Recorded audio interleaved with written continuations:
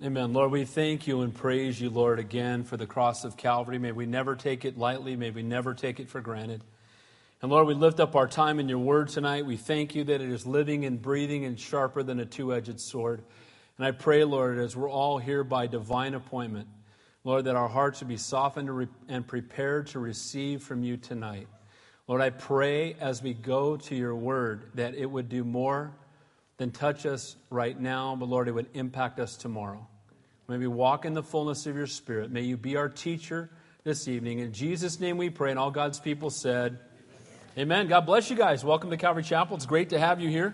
If you're new here or visiting, I hope you feel welcomed and loved. We're all a part of the body of Christ, and we're just really glad you're here. Kind of a summer-like crowd tonight. We get to know each other. That's a good thing. Turn your Bibles to 1 Samuel chapter 23, continuing our verse-by-verse study through the Old Testament. I want to encourage you to read Hebrews chapter 4 for this coming Sunday. Lord willing, we'll be looking at the entire chapter. Also, while you're turning, be praying. We should know this week the outcome of what's going to happen here with the building situation. As most of you know, we've asked to bring some portables in for the children's ministry, some other things that we feel like we need to really be able to minister to the body here. And if that doesn't happen, we're already currently and actively looking at other buildings. So just be praying about that. God's in control. And whatever He has for us, I mean, you look at the building situation, you think, man, there's not much out there. But you know what? God knows. God's faithful. He's sovereign. We trust Him. Amen? All right. Well, to catch you up just briefly, we're looking at the life of David. And David is now in the time where he's on the run. And for 10 years, he's going to be living out in the wilderness. Now, prior to this, we know that David was anointed king as a young man. He was anointed king even when his own father didn't think much of him. He left him out in the field. That's the chapter 13, which says, man looks on the outward appearance, but God looks on the heart. We know then that even after being anointed king, he continued to be faithful just to watch over the sheep. Right about that time, as we know, Saul had the kingdom ripped from him, and a distressing spirit came upon him. We've been looking at the clear contrast between David and Saul, the king of the flesh and the king of the spirit. A contrast that we can see in our own lives. So then we see that David is called by the king to come and play before him, because when this distressing spirit is upon him, he's just in such agony and in such torment. He says, find somebody who can come and play worship that I might be relieved, play music. And so they say, well, there's a young shepherd boy on whom the Holy Spirit dwells. And David comes filled with the Spirit and begins to play worship, and the distressing spirit leaves. What a contrast, a Spirit-filled man and a man who is plagued by an evil one. We then know that David, as we saw last Sunday, if you were here, he slayed Goliath the giant. When everybody else was cowering in fear, when King Saul, their champion that they had cried out for, the king that was head and shoulders above everybody else, wimped out and didn't do what he was supposed to do because he was afraid that his life would end. David shows up, says, who is this uncircumcised Philistine that comes against my God? David is a young man who saw from a spiritual perspective, not a physical one, and that's why God used him in such a mighty way. So he slays the giant, and it would seem that David would be right then the king, because then he goes out and he wipes out much of the Philistine army. He chases them. They run away from him. And then the women begin to sing songs about him. You know, Saul has slain his thousands, but David has tens of thousands. And certainly this is the man God has, and indeed he is. But in the midst of all of that, King Saul, with a distressing spirit, a man who's following not after God, but truly is a tool of the devil, starts pursuing David. He wants him dead. Why does he want him dead? Because he realizes God's hand is on David and it's not on him.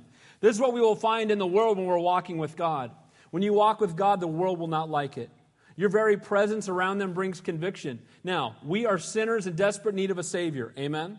And we're just one beggar leading another beggar to the bread. And we should never be arrogant or self-righteous about anything, because apart from Him, there's no good in me and no good in you. But in the midst of all that, as David just simply is a faithful man of God, every time God uses him, all it does is make Saul more and more angry. Now, Saul starts to want to get vengeance. He starts to throw spears at David, as we know. His own family has turned against Saul and to help David. His son Jonathan becomes David's best and closest friend. His daughter is married to David and warns him when Saul is coming to attack him. But yet David is still not king. When we get to chapter 21, we see that the pressure finally gets to David.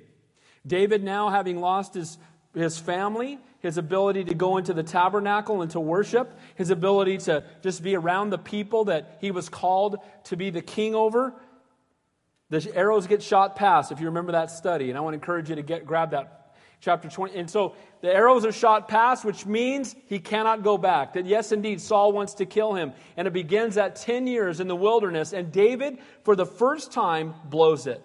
If you'll remember, he goes to Nob, and when he gets there, he comes to Ahimelech, the priest, and instead of sharing the truth with him, he tells him a lie, that he's on the king's business. He seeks only physical provision, not spiritual intervention or prayer. And what happens then is he takes those things from the priest. There's Doeg the Edomite is there, and Doeg sees him there. And later, when King Saul is, calling his followers hypocrite, how come you're not helping me out? Why aren't you guys on my side? For King Saul, it was always all about him. And finally, Doeg speaks up and says, well, I've seen David, and he was with Ahimelech and Nob. And we know what happens. He goes there. King Saul goes there, calls for Ahimelech, brings him unto himself. And when he does, he finds out that Ahimelech had helped David. And Ahimelech dared to speak good of David. David's a man of God. Why shouldn't I help him? He's your greatest warrior. He's loyal to you, king. And then he cried out, Saul did, to have all the priests put to death. His own men wouldn't do it, so Doeg the Edomite turned and slayed them all with a sword. David, heartbroken, when he finds out that his sin impacted the priests. Guys, our sin will always impact those we love the most. Amen? When we sin, when we blow it, it impacts those around us. And that's exactly what happened in the life of David. So we saw in chapter 21 that fear indeed is the enemy of faith. And then last week we saw that deepened faith through difficulty, through the difficulties of life, coming to that place of desperation. David finally cried out to the Lord and got right with him. So coming to tonight's chapter, we're going to see the continued work that God is doing in refining David. Because it looked prior to this 10-year period like he was already the man. And it seems now like he's being unfairly punished. But he's not being punished, he's being prepared. And if you're here tonight and you're going through a wilderness time in your life and you're walking in obedience to the Lord, you can trust that God is not punishing you, but He is preparing you for something greater. If you're in the midst of real difficult time because of your own sinful behavior, those are the consequences of sin, and that's not God's fault. Amen? Those are two totally different things. So we're going to see how God is going to continue to take these trials in David's life and this difficulty as he's the anointed king, but not yet the appointed king. He's the called king, but not yet the crowned king. God still has 10 years of work He's going to do in this young man's life in preparing him to be the king of Israel. Now, as we get ready to get the outline, let me say this. The enemy wants you, in the midst of trials, to check out and do nothing till it's over. The enemy wants you to say, I'm in a tough time right now, so I need to pull back from everything, stop being used by God, do absolutely nothing, and when this is over, then God will use me again. David is hiding in Adullam. He's got those 400 misfits with him that we saw came to him in the previous chapter, the discontented, the indebted. I mean, what kind of army is that? They all come running to David because they know he can relate. They know that he's going through a tough time as well. They're hiding out in a cave, and the easiest thing for David to do would be to spend the next 10 years in the cave and wait until Saul dies.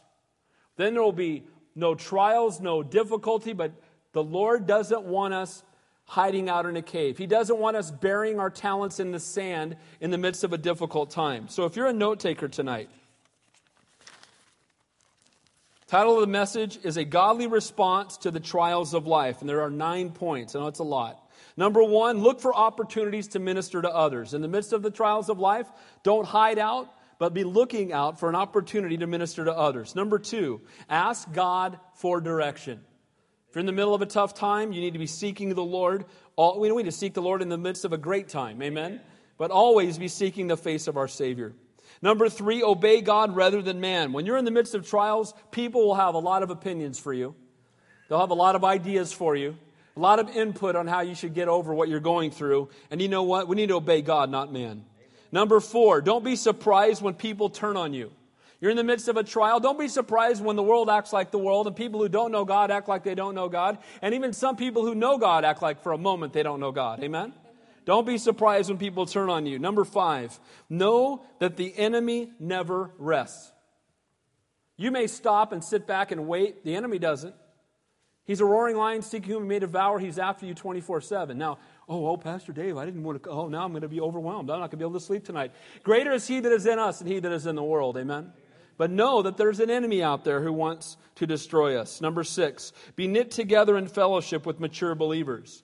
A godly response to the trials of life is to press into fellowship, not isolate yourself. The enemy wants you to isolate yourself when trials come. God wants you to press into fellowship. Number 7, take the way of escape. With all temptation, God makes a way of escape. And the godly response to the trials and temptations of life is to take the way of escape. Number 8, trust God to protect you and let the Holy Spirit refresh you. So let's begin in verse 1 of 1 Samuel 23. A godly response to the trials of life. Look for opportunities to minister to others. Now remember, at this point, David is with his men. He's in a safe place. Verse 1. Then they told David, saying, look, the Philistines are fighting against Keilah, and they are robbing the threshing floors. Now, Keilah, the word means fortress, and this city was indeed a fortress. And these were believers within the tribe of Judah, in the tribe that belonged to David. And they were people that were in a fortress, and now they are at the end of their year. This is the end of their year where they've planted their harvest, they've watered their harvest, they've tended their harvest. Now they've actually taken out all the wheat, they've taken it all up, all the grain, and now they've brought it to the threshing floor. They've separated the wheat from the chaff, and they've got an entire year's wages sitting there.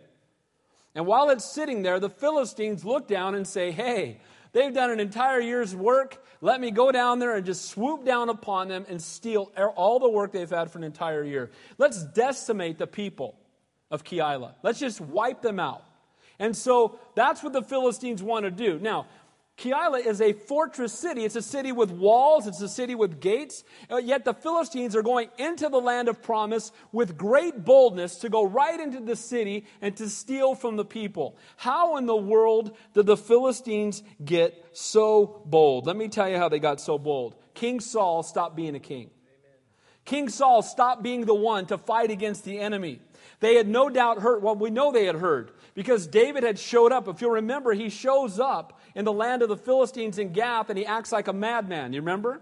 He was drooling down his beard so he could escape. Because of his lie, he'd put himself in, he turned to the world for answers. King David turned to the world. When we turn to the world, we're going to end up just like David, drooling all over ourselves and looking like idiots, right?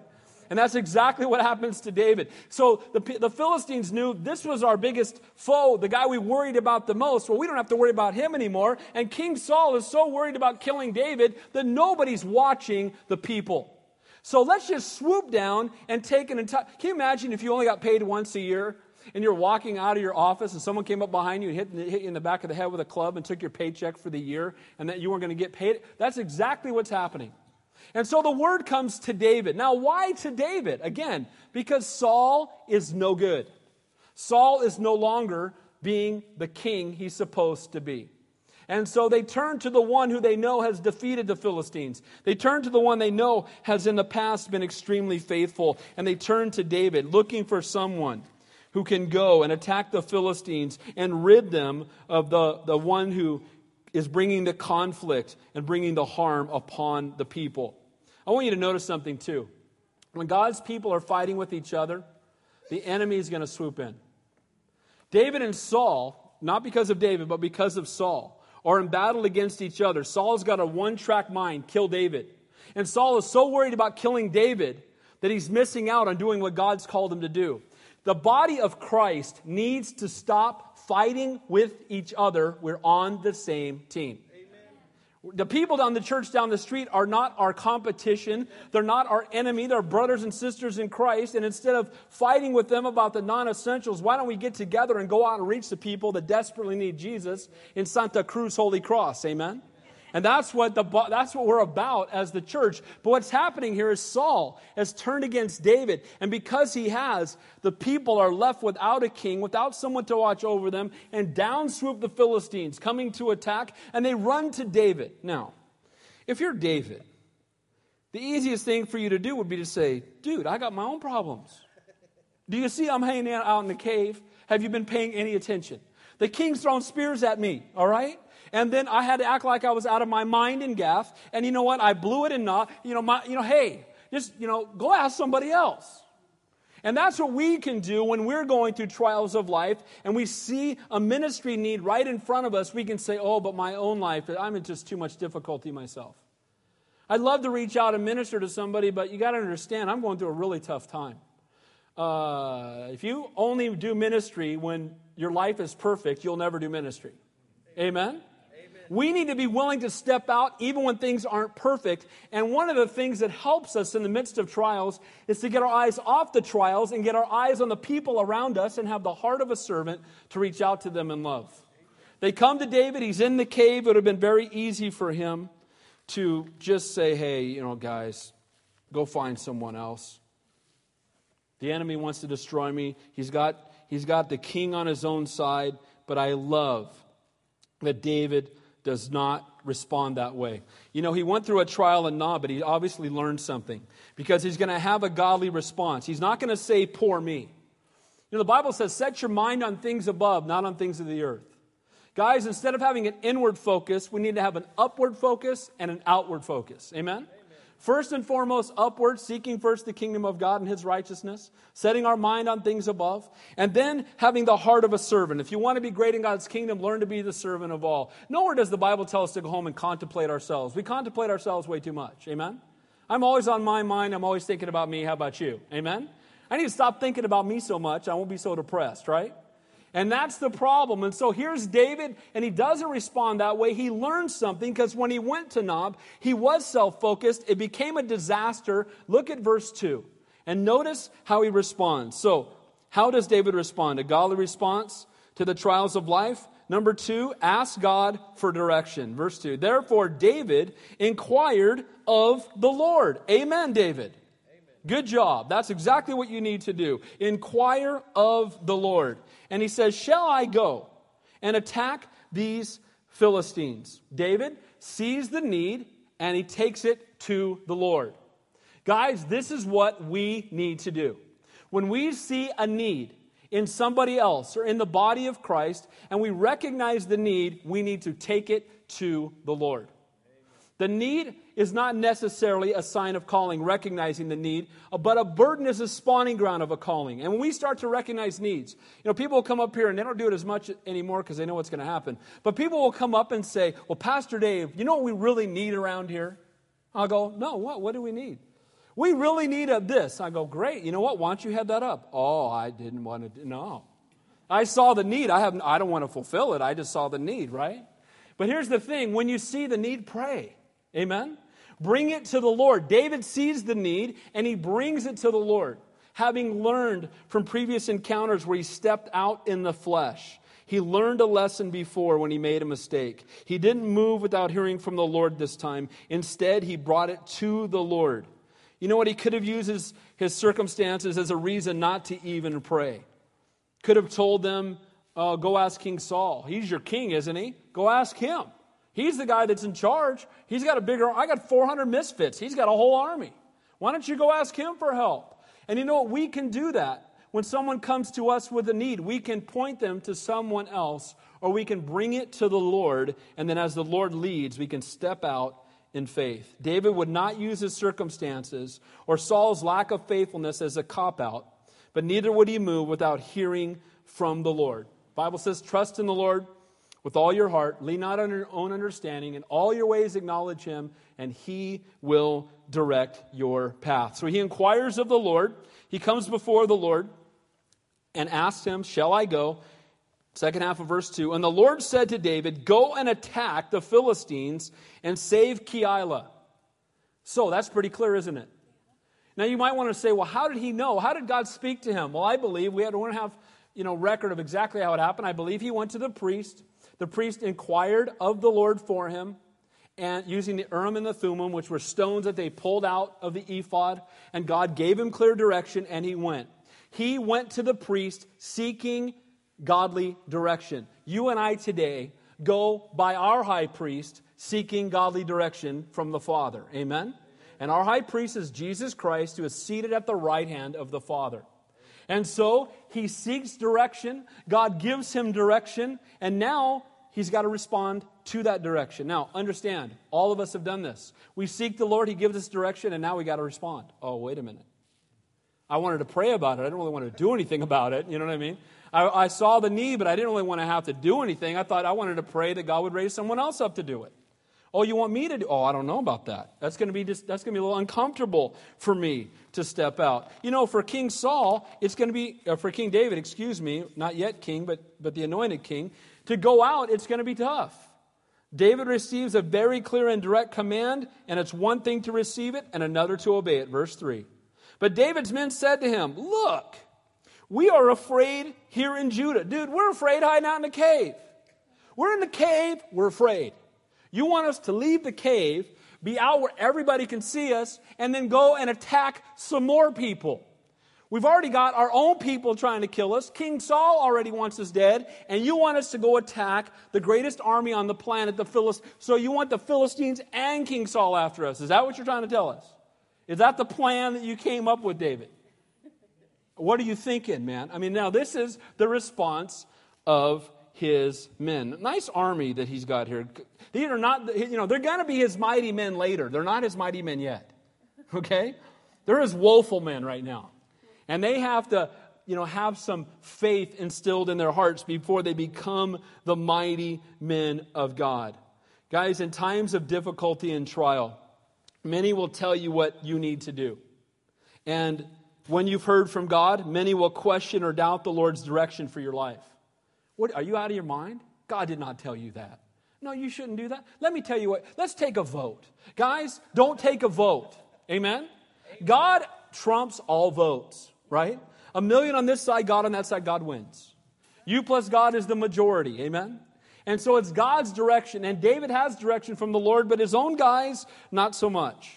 It says, how much more then if we go to Keilah against the armies of the Philistines? Dude, we're already afraid in Judah. If we go down and fight with them, we're going to... No, we don't want to do that. We got enough enemies of our own, man. Hey, we're already in debt. We're already discontented. You think this is going to help? So these bunch of misfits don't want to go. So David could have easily said, well, I prayed, I sought the Lord, but my guys don't want to go. So I guess that's the Lord. I guess that's the Lord speaking through them, and I shouldn't go now. Be careful not to take the opinions of man too highly. Listen only to the Lord. Verse 4. Now what does David do? Then David inquired of the Lord once again. And there's nothing wrong with this.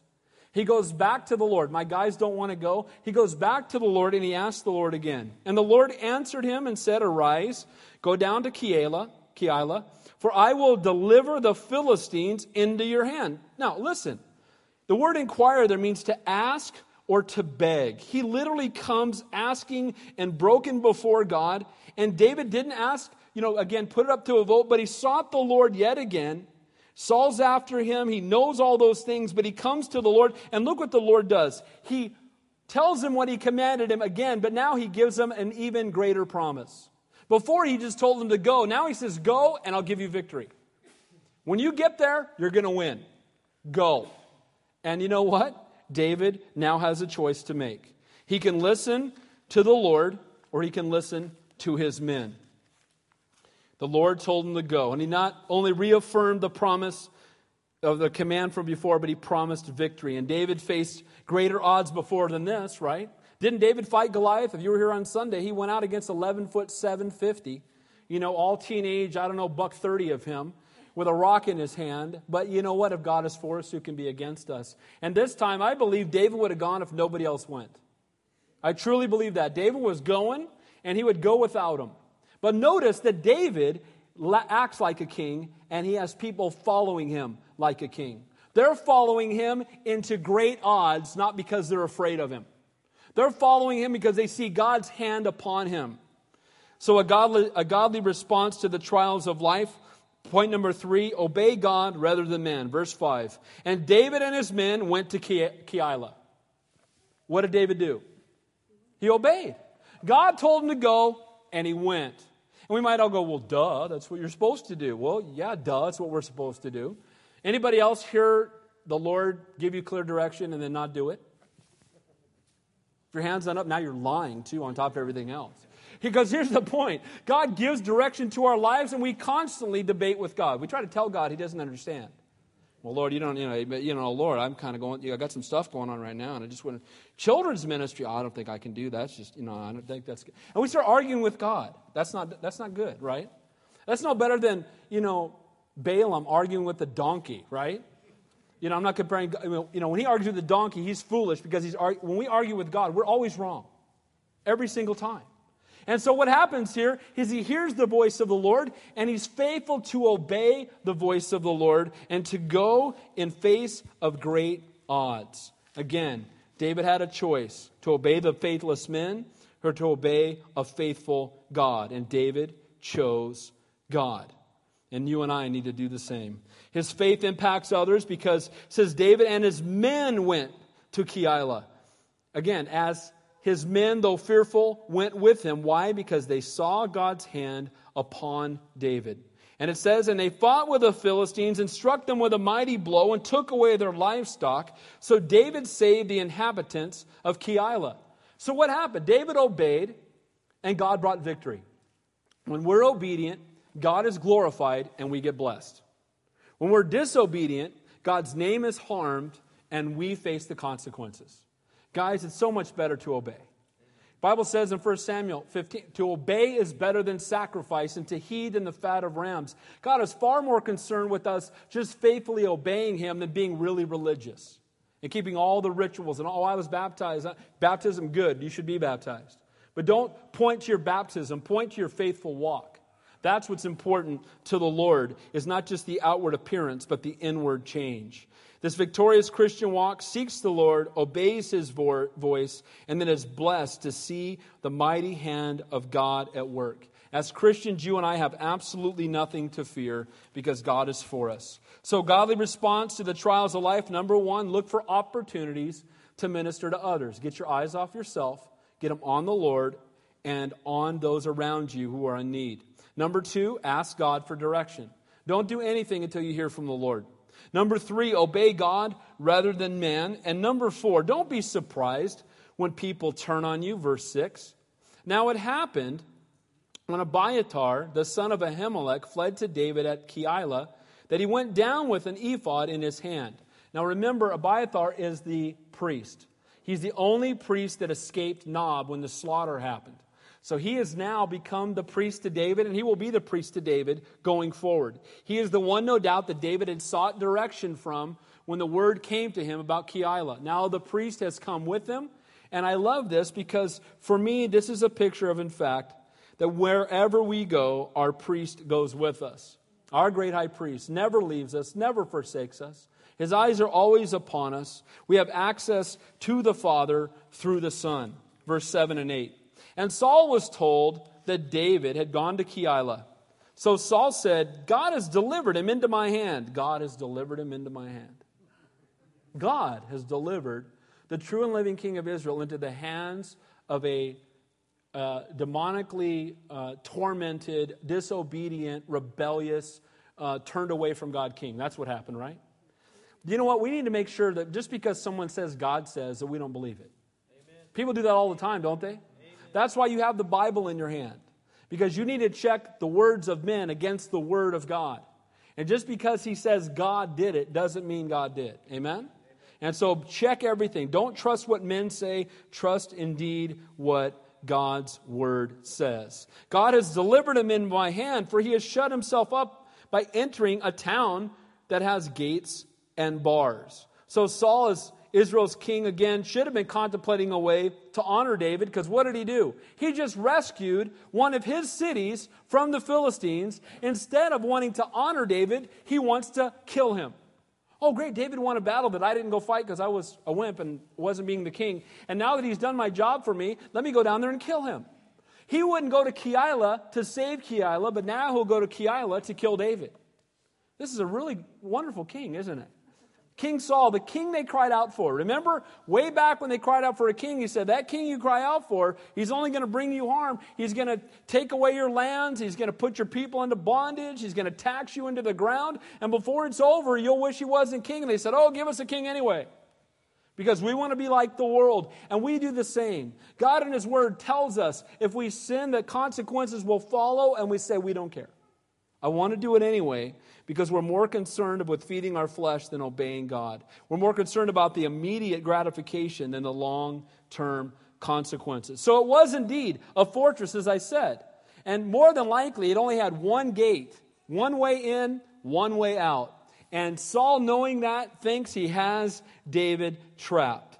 Now, he keeps forgetting that somebody's on David's side. He keeps kind of vapor locking now. Let me think. David and Goliath. What happened with Goliath? How'd that work out? What happened when he attacked all the... Oh, that's right. He won that battle too. What happened when I threw spears at him? I couldn't hit him from 5 feet away. God's got his hand on David. And he should have understood that, but instead, he wants to kill David because he knows that David indeed is going to take his place. Saul's problem is he looks at things from a physical perspective rather than a spiritual one. And it says in verse 8, then Saul called all the people together for war to go down to Keilah to besiege David and his men. Again, this fleshly driven, pious leader tries to attempt to attribute this is God's hand delivering my enemy to me, when the truth was that Saul was outside of God's will and David is indeed God's man. Verse 9. When David knew that Saul plotted evil against him, he said to Abiathar, the priest, bring the ephod here. Now, David knew that Saul meant evil, and what does he do again? What has he learned? He's learned to seek the Lord. Now, the obvious answer would be, oh, Saul's coming to kill me. Let's leave. Probably a good idea, right? But instead he says, Saul's coming to kill me. Let's seek the Lord. You know what? My boss is out of control. I'm just going to quit. Seek the Lord. Before you quit, seek the Lord. Before you run away, seek the Lord. Before you do something different, make sure you've heard from God. Sometimes God wants us to stay. Amen? In the midst of the trials, in the midst of the difficulty, that we might be salt and light. And so again, he brings the priest in. He inquires of the Lord. Again, this ephod where they would pull out the stones. Now, guys, I want to make this very clear. This was an Old Testament practice that God ordained. We do not use, the magic 8-ball, right? Right? Okay, Lord, bless this. We don't do that, amen? I've had people do that. Oh, I asked God, I rolled some die. Oh, stop. We have the Word of God, amen? We have the Holy Spirit. We don't, throw sticks or anything like that. But in those days, this was they didn't have the complete revelation that you and I have. And the priest used the ephod, and he used it, and he would bring it out. Now, for us today, we don't say bring the ephod here. We say bring the Word of God here. I have a question. I need some direction. Open up your Bible, get on your knees, pray, and spend some time in the Word. And He will give you direction. Amen. It's amazing how we struggle through life and our lives are a total disaster. And this question is always the same answer when our lives are falling apart. How much time you spend in the Word? Not very much. How's your prayer life? Well, it's just not very good. Are you guys praying together at home as a family? No, we're not really. But we're really struggling. I wonder why. You know what? If we take God out of our home, don't be surprised when our home seems like God's not there. Amen? Amen? We need to make Him the central focus of our home. Guys, you need to be the spiritual leader in your household. Verse 10. Then David said, O Lord God of Israel, your servant has certainly heard that Saul seeks to come to Keilah to destroy the city for my sake. Will the men of Keilah deliver me into his hand? Will Saul come down as your servant has heard? O Lord God of Israel, I pray, tell your servant. And the Lord said, He will come down. I love that he says, O Lord God of Israel. He cries out to the Lord in prayer. But notice in these 2 verses, he refers to himself as a servant 3 times. He comes before the Lord not presupposing, not demanding, not commanding. I see this on TV sometimes. People telling God, we don't tell God anything. Amen? We come humble and broken. Lord, I need some direction. Lord, help. That's a good prayer, by the way. Help, that's a good prayer. I love that one. You come before Him. Lord, show me your direction. Lord, give me wisdom. Lord, I'm your humble servant. I can do nothing without you. For the sake of your people, Lord, show me, help me, give me direction. And this is the heart of David. This is a man after God's own heart. David's described as that. No matter what his circumstances right now, he brings everything to the Lord. Sometimes we only pray when things seem impossible. But you know what? We should pray no matter what. Pray for everything. Amen. Everything come with supplication before God. Verse 12, then David said, will the men of Keilah deliver me and my men into the hand of Saul? Now wait a minute. No, they're not going to do that, are they? David comes down to Keilah. These guys are being overrun by the Philistines. They're all going to be slaughtered, and all of their wages for the entire year are going to be taken away for the few that might survive. David comes along with his men in obedience to the Lord. After they cried out for his help, he delivers them from the Philistines. Now certainly, they're not going to just turn him over to Saul, are they? What does it say? And the Lord said, they will deliver you. Now how disappointing must that have been? Lord, I was in the cave. I had a bunch of afraid guys.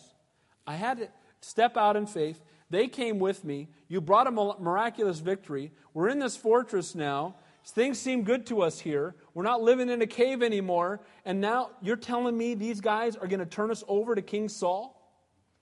You know what? When you're in the midst of trials, don't be surprised when people turn against you.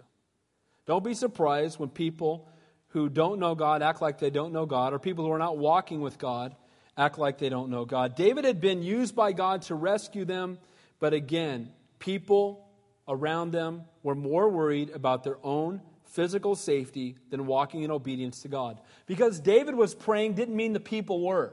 Because David was hearing from God did not mean that the people were. And because they were not seeking the Lord, all they cared about was their physical circumstances. They cried out to David, not because they were seeking God, but because they knew he could help. And once he helped, they were done with him. Now Saul's coming, they go, hey, well, wait a minute. The people in Nob that helped David, he killed them. So we're not helping. Let's just kick him out of here. He's done his use for us. And some people treat God that way. They come to God when they're looking for the promotion. They come to God when they're facing an illness. They come to God when they really want to be married or have a child. And once God answers their prayer, they kind of just set him aside. Okay, God, you've done what I needed you to do. Let me just set you aside now. And that's what's happening to David. And we should not be surprised when people around us turn against us. Verse 13, so David and his men, about 600. Now, wait a minute. How many men did he have? He had 400. His army grew. He's in a cave, and then he goes down to face an enemy that's 10 times his size, and he steps out in faith, and in the midst of the trials and the difficulty, his army grows. Only God can do that. And you know what, guys? In the midst of our trials and difficulty, if we'll trust God, we grow. Amen? We grow through trials, we go through difficulty because we get to see God work. And again, his army is growing, but the people are turning against him. It says, so he departed about 600, and they departed from Keilah and went wherever they could go. Then it was told Saul that David had escaped from Keilah, so he halted the expedition. He didn't even go down to check on his people that had just been in a battle. All he cared about was killing David. David's not there, then I have no reason to go. A godly response to the trials of life. Don't be surprised when people turn on you. Number 5, know that the enemy never rests. Verse 14. And David stayed in strongholds in the wilderness and remained in the mountains of the wilderness of Ziph. Now, Ziph, that word means refining place. And it's believed that in that place there were minerals, and there was also a place to refine those minerals. Now, the way that you refine them is you put them in great heat. And in that great heat, the dross or the impurities melt away. And the way that you know that it's become pure is in the end, you can look into the metal that is now pure, and you can see your reflection. And this is such a clear picture that in the midst of the fiery places, as we are being refined by our Savior, the dross melts away, we become more like him, and if we truly allow him to refine us completely, we'll be able to look and see his image, amen, in us. That's God's plan, that's God's design, and so he's in the wilderness of Ziph. He's in the refining place, And there Saul, it says, Saul sought him every day. You know, the place of refining is not an easy place to be. By the way, if you go to Israel with us, we're going to be right near this place. And this is one of the hottest places on the planet. It's right near the Dead Sea. It gets to be 130 to 140 degrees in the summer. Thanks for shopping, right? And I remember walking around out there at night, and this was in March, and we're walking around at night, and it's 95, which I actually love, by the way. But we're walking around at night, it's 95 degrees, and when you look around you, you see the most stark ground. I mean, there's no plants. It is barren apart from where they've planted things. And that's where David was in that heat, running from King Saul, and Saul was seeking him every single day. This place was a place of refining spiritually, and it was hot enough to refine you physically. And that's where David was. And guys, that's the way it is sometimes when we're going through the refiner's fire. It's not always easy, but it's always worth it.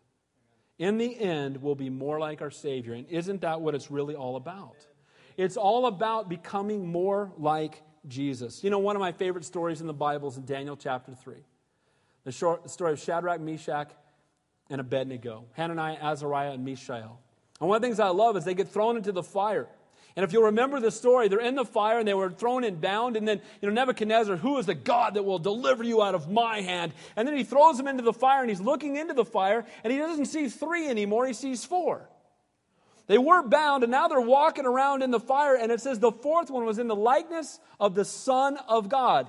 Jesus was in the fire with them. Amen.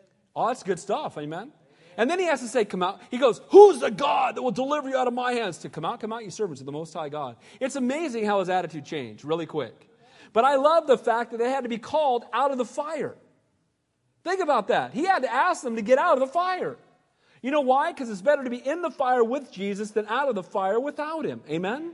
And so when we're in that refining time, when it can be a difficult place, there's no better place to be than walking with the Lord, being conformed into his image, even if it's physically difficult for a time. He became a man after God's own heart in the shepherd's field, but he's becoming a king in the wilderness. It's in those times of difficulty that preparation takes place.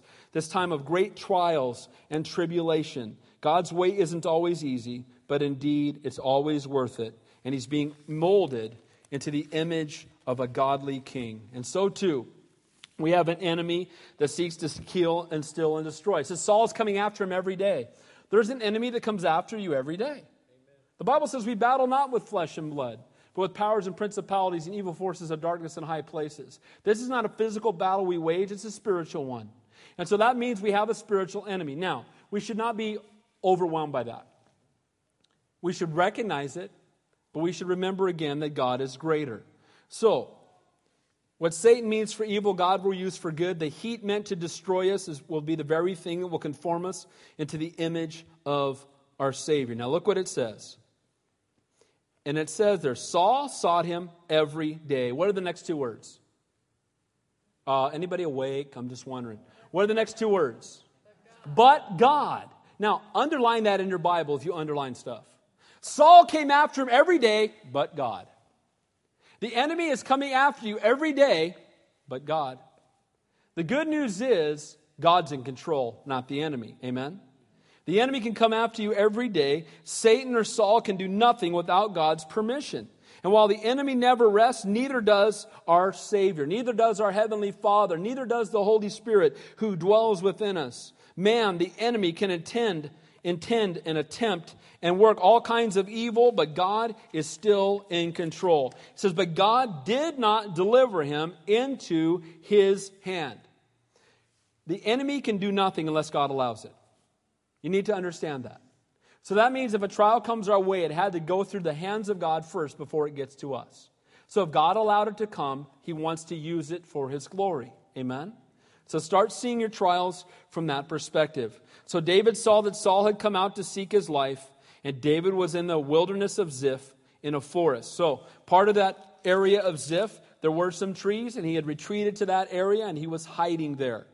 So a godly response to the trials of life be knit together in fellowship with mature believers. We know that people are going to turn from us. We know there's an enemy that's out to come after us, but God is in control. But here's the key. We need to be knit together to other believers. Look at verse 16.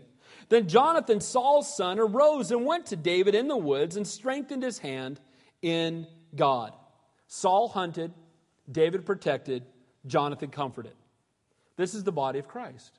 There's an enemy who comes against us, but there's a God who is for us, and we have other believers who are around us. True friendship will not back down in times of danger, but will humble itself and even come and comfort us.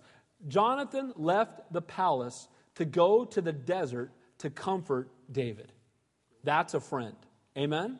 He left the place where he was comfortable and went to a place where it wasn't comfortable, knowing that his father might catch wind of it, and still did it anyway. The Bible says a friend is a friend at all times, but a brother is born for adversity.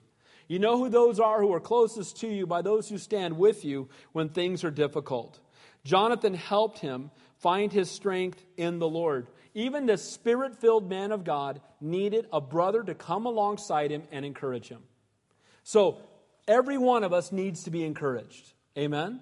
Every one of us needs people to come alongside us and hold up our hands. Every one of us needs fellowship. We're to forsake not the gathering of ourselves together, and all the more as the days approach. And he reminded him of God's promises. He took pleasure at the prospect of what was going to happen in David's life. Look at verse 17. He said to him, "Do not fear, for the hand of Saul my father shall not find you. You shall be king over Israel, and I shall be next to you. Even my father Saul knows that." What encouraging words from Jonathan. Jonathan's next in line to be king, and he says, "You know what, David? Everyone knows you're the king. Everyone sees God's hand upon your life. I'm not going to try to fight you for the position. I'll sit next to you, and I'll be privileged to do that. David, you're God's man. Be encouraged. God's hand is upon you. If you're here tonight and you're going through a tough time, you're a child of the living God. The King of Kings and the Lord of Lords loves you. He sent His Son because He'd rather die than live without you. You are His treasured possession. No matter what's going on in the world around you, He loves you. And He's a faithful God. And you're going to spend an eternity in His presence. You need to be reminded of that. And get your eyes off the circumstances that are temporary and get your eyes on the God who's eternal. Amen? Set your mind on Him. So he didn't just sympathize with his trial, but he reminded him of the greatness of God. And every one of us indeed needs a Jonathan in our life. Verse 18. So the two of them made a covenant before the Lord, and David stayed in the woods, and Jonathan went to his own house. They'd already made this covenant before. The word covenant there means cut covenant. They would take an animal, cut it in half, and they would walk in between it, the two halves of it, before the Lord. And it was basically showing the level of their commitment to each other, that if either one of us breaks this covenant, this is what will happen to us. We will be killed. We are literally laying down our lives for each other. And we're doing it before Almighty God. So they renewed their vow. You know what? We need to renew our vows. We need to renew our vows with our spouses on a daily basis. Tell them you love them. Amen? We need to renew our commitment to our children. And you know what? More important than all of that, we need to renew our intimate fellowship with the Lord every single day. We need to come before Him, tell Him that we love Him, enter into fellowship with Him. And again, this is what David and Jonathan do, and this is the last time they're going to see each other. Unbeknownst to them, they will never see each other again. A godly response to the trials of life: take the way of escape. Verse 19. Then the Ziphites came up to Saul of Gibeah, saying, "Is David not hiding with us in the strongholds in the woods, in the hills of Hachilah, which in the south of Jeshimon? Now therefore, O king, come down according to all the desire of your soul to come down, and our part will be deliver him into the king's hands." Why in the world are all these people so faithful to this worthless king? Isn't it amazing? He's in the land with the Ziphites. Now the Ziphites are also from the tribe of Judah. David is of the tribe of Judah. Jesus would be the Lion of the tribe of Judah, and he'll be a son of David, right? That's what the Bible tells us. Now, what's interesting is that his own people are turning their back on him. And I've said this many times. Blood is thicker than water, but the Holy Spirit is thicker than blood. Jonathan is standing with him. His own people are turning against him. Some of you, you're going to be on fire for God, and you're going to have family members who turn against you, who mock you, who look at you and think you're out of your mind, and yet you're going to have those in the body of Christ who will come alongside you and hold up your hands. Amen. And that's what we're seeing here. David's own people turning against him, yet Jonathan, his brother in the faith, standing with him. And then it says, verse 21, and King Saul said, blessed are you of the Lord. There he goes again. Blessed are you of the Lord, for you have compassion on me. Here's pious words of a hypocrite. Now, I won't say who. I thought of a few people when I read these words. There's people that dress up in a lot of religious garb and say a lot of words that have absolutely no meaning. Amen? Amen. Go around saying they're the only way, they're the only path, they're the only true church, and that's not true. Jesus is the way, not the church. Amen? Amen. We are the church, and we become the church because we get in line with Jesus, who is the only way, the only truth, the only life, and the only hope. Don't put your faith in a church, a building, a denomination, only in Jesus Christ our Savior, because only He died on the cross and only He paid the price. Amen? Amen. And so we see here are very pious words from a man in a position of great authority, and they mean absolutely nothing because he's speaking contrary to the Word of God. He talked the talk, but he didn't walk the walk. He was outward pious, but he was inwardly lost. And indeed, he was a tool of the enemy, seeking to kill the very man that God had anointed to be the next king over Israel. And he blesses the Ziphites for their traitorous and wicked behavior. Again, don't put your faith in the word of any man. Put your faith in the word of God. Verse 22. Please go and find out for sure and see the place where his hideout is. And who has seen him there? For I am told he is very crafty. See therefore and take knowledge of all the lurking places where he hides, and come back to me with certainty, and I will go with you. And it shall be, if he is in the land, that I will search for him throughout the clans of Judah. Now what's interesting, he's telling his own people not only to give him up, but to go find him. Imagine calling your brothers in, and your earthly brother, go find him, go seek, which house of yours is he? Go find him for me, and then bring him to me. And this is basically what King Saul is asking. And the Ziphites, who are not seeking God, we see no prayer here. We see them only heeding the words of a sinful man instead of seeking the word of God. It's interesting, in Psalm 54, David refers to this very incident. And he calls the Ziphites strangers. He said, now they are of his own tribe. These are his people. And he says, the Ziphites, they are strangers that have been raised up against me, but God is my helper. The Ziphites are strangers, those very people that are of, my tribe, my people, my line. They're coming against me. They're strangers to me, but God is my helper. You know what? Again, we have more in common by the Holy Spirit than we ever do by the blood that flows through our veins. Verse 24, so they arose and went to Ziph before Saul, but David and his men were in the wilderness of Maon, in the plain south of Jeshimon. When Saul and his men went to seek him, they told David. Therefore, he went down to the rock and stayed in the wilderness of Maon. And when Saul heard that, he pursued David in the wilderness of Maon. You know what? I love the fact that he went down to the rock. Because you know what? We have the rock who we turn to. Jesus is our rock. Amen? He is indeed the rock of ages. And we turn to Him. We should run to Him during times of trial, during times of difficulty. Don't run to the world, run to the rock. And he stayed there in the wilderness. He continued on. He was still in the midst of his trial, but in the midst of his trial, the rock was there. And in the midst of our trials, our rock is with us. Verse 26. Then Saul went on one side of the mountain, and David and his men on the other side of the mountain.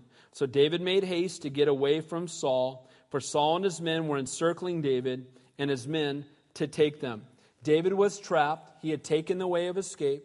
He had fled the way the Lord and the Holy Spirit had directed him. He was pursuing after God. God was leading the way. But if you really take a look at this point he's backed up in the mountains and he's surrounded. He's literally on a mountain. Saul's on the other side. He's coming around. You know what? At this point, he doesn't know David's there, but he's sending his men around on both sides of this mountain. And when they get to the other side, they're going to find David there. There's no hope. There's no escape. That's when we get to watch God work. You know, when they were backed up to the Red Sea, the Egyptian army is coming. That's when you get to see God work. And right now, David's in a place where it seems there's no hope, there's no escape. Only God can deliver us, and sometimes that's the best place to be. Point number 8, trust God to protect you. Look at verse 27 and 28. It says this, "But a messenger came to Saul, saying, 'Hurry and come, for the Philistines have invaded the land.'" Isn't it amazing, the timing of that? David's surrounded. The army's coming out against him. He's backed in. He's got nowhere to go. They're coming around. They're going to discover him any moment. This one who Saul wants to kill desperately, the only focus and passion of his life. And as they're about to get to him, the Philistines attack. God can use even the world to bring about his will. Verse 28, "Therefore Saul returned from pursuing David and went against the Philistines. So they called that place the Rock of Escape." Again, this was the place where he escaped because God was with him. You've heard me say it before. You're indestructible until God is through with you. Nothing can happen to you until God allows it. God's not done with David. They can throw as many spears as they want, bring out as many giants as they want, bring out as great an army as they want, have him surrounded in any situation they want, but God is still in control and is still faithful. And guys, if he allows the trial to come, it's for our growth. Last verse. And the last point, let the Holy Spirit refresh you. In times of trial and difficulty, let the Holy Spirit refresh you. Then David went up from there and dwelt in the strongholds at En-gedi. Now, En-gedi means spring of wild goats. If you go to Israel with us, it is one of the most beautiful places on this planet, and it is in the middle of the desert. And they call it, it's interesting, spring of wild goats. And I was teaching chapter 24, which we'll look at next week. And while I was teaching, standing there a year and a half ago, all these people I noticed they kept looking up behind me.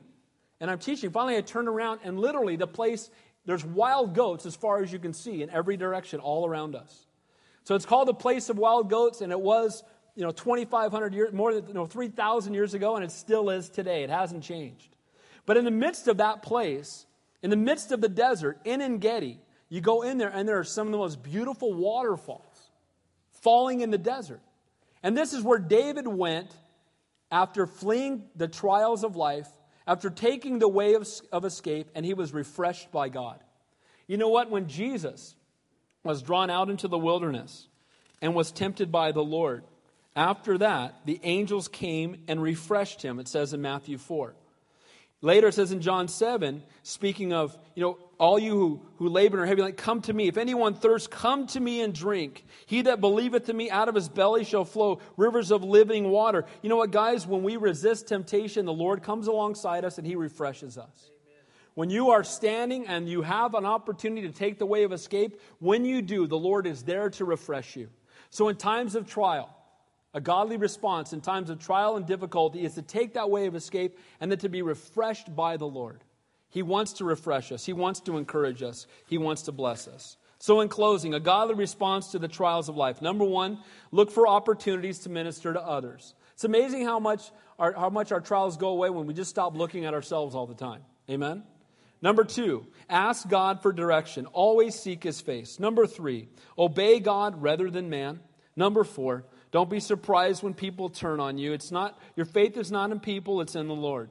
Number five, know that the enemy never rests, but remember that your God is greater. Number six, be knit together in fellowship with mature believers. We need people around us to encourage us and to hold up our hands. Christianity is not for the Lone Ranger. Number seven, take the way of escape. He always brings it. Let's be obedient to take it. Number eight, trust that God will respect you. And 9, let the Holy Spirit refresh you. Let's pray.